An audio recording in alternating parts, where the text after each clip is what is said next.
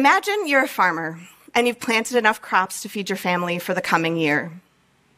The weather is surprisingly good at the beginning of the growing season, but after those seeds are in the ground and the stalks start to peek up from the soil, a disease that you cannot see cuts your expected yield in half.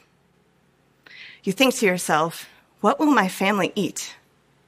In the coming year, perhaps you'll fumigate your soil, maybe you'll add extra fertilizer, maybe you'll apply a fungicide or a pesticide hoping to decrease crop loss.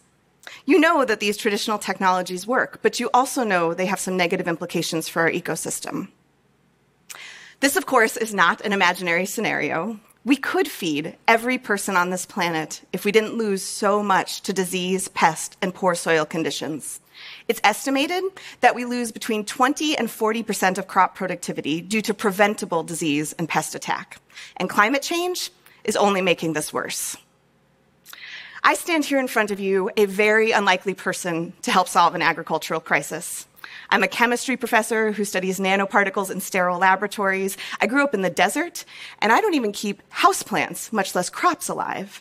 But I know that some of the best solutions to big problems come when folks from different or even opposing fields bring some of their simplest concepts together. And that is exactly what I think is possible here, as I tell you that nanoparticles may be a critical part of the solution to our global food crisis. Let me tell you why I'm so intent on using nanoscience to fight hunger. We all have the issues that touch us deepest, and for me, it has always been hunger. I find it intolerable that there are hungry people on this life-giving planet of ours. I can trace this, at least in part, to some of my own experience growing up. For a period of my childhood, I lived in a food-insecure household. We benefited from food shelf donations, and we only ate what my mom could get with her hard work on double coupon day at the local supermarket. I loved the one day a month I was allowed to buy school lunch. Now, I don't know why my parents didn't apply for free school lunch or food stamps, but the end situation was one where sometimes the refrigerator and the cupboards were empty. Now, it's been a long time since I have worried about food for myself, but that feeling of being hungry is etched deep within me. I am driven to do something about hunger, and the unusual talent that I bring to the task is my deep knowledge of designing and synthesizing nanomaterials that can carry molecular cargo and transform into specific chemical species.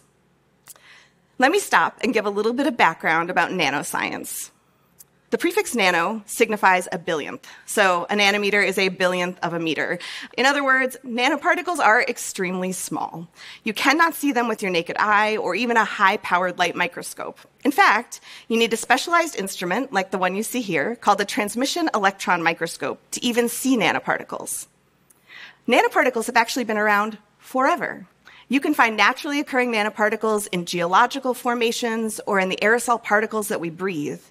But in the last few decades, scientists and engineers have gotten very excited about nanomaterials because we realized that as you shrink things down to the nanoscale, their chemical and physical properties can change drastically.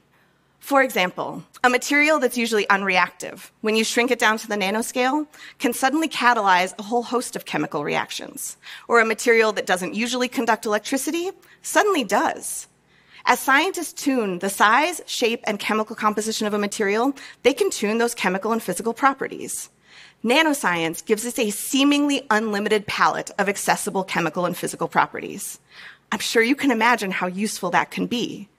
And scientists have gotten very good at knowing exactly how to design nanomaterials to have the properties they want. We are in a perfect moment to take advantage of all of the hard-won knowledge that has been systematically gained in laboratories around the world. And that's already happening.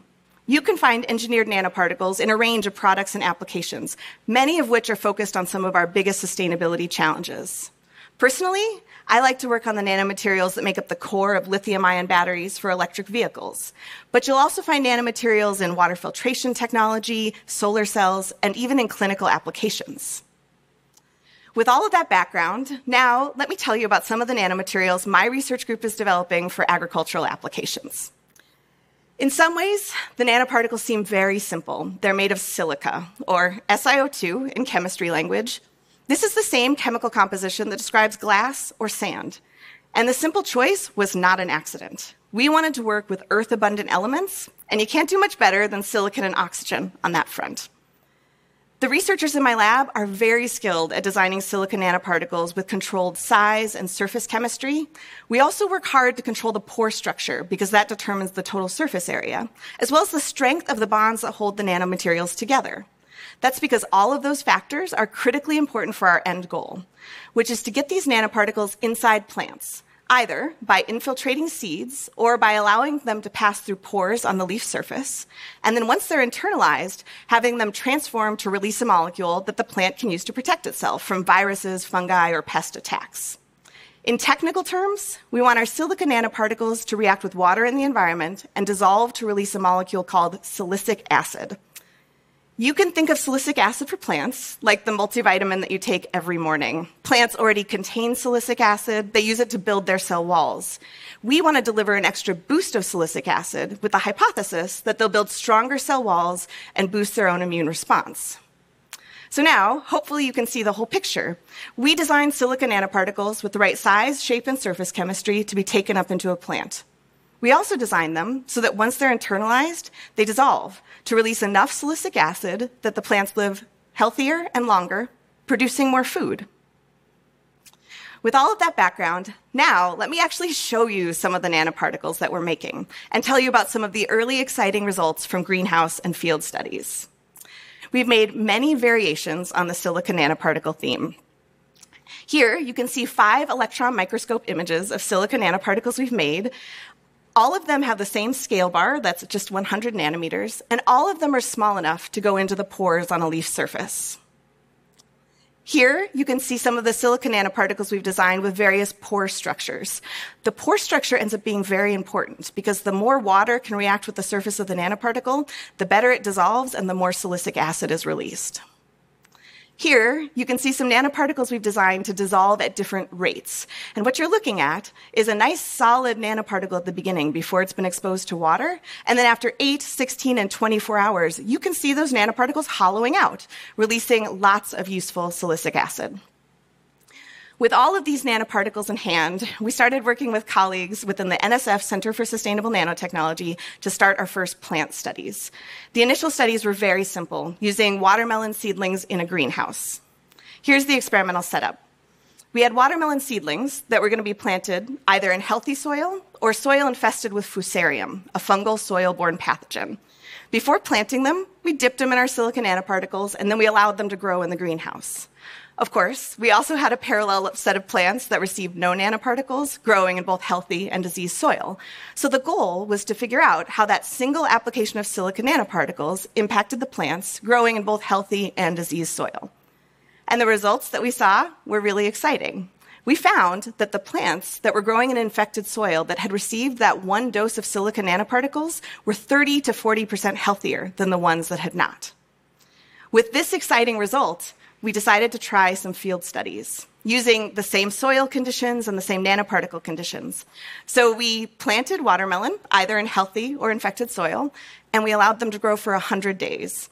We tracked the fungal disease, and we also measured the amount of fruit that was produced after 100 days.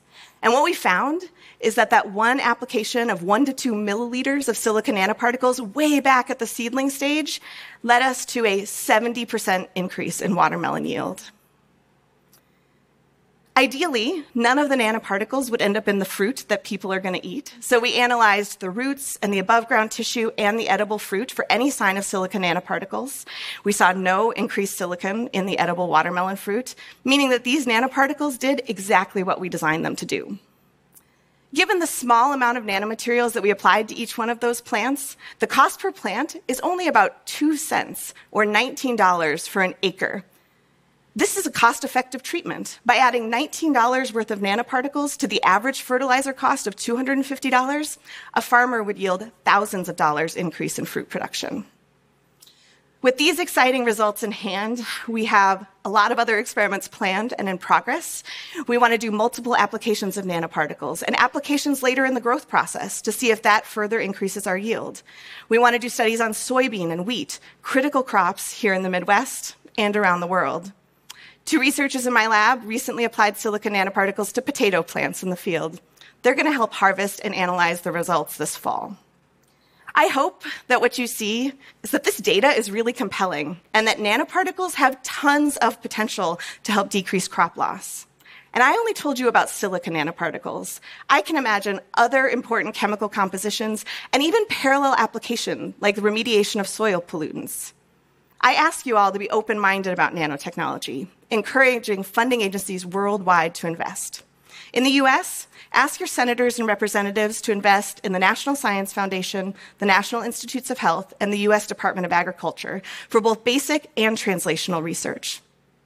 I know farmers are already embracing advanced technology in terms of robots and drones and in-plant sensors. I encourage them to embrace this advance as well. Now, go back to imagining that you're that farmer and you've planted enough crops to feed your family for the coming year. You do all of the normal things, except this time, maybe you use seeds that were infiltrated with silica nanoparticles.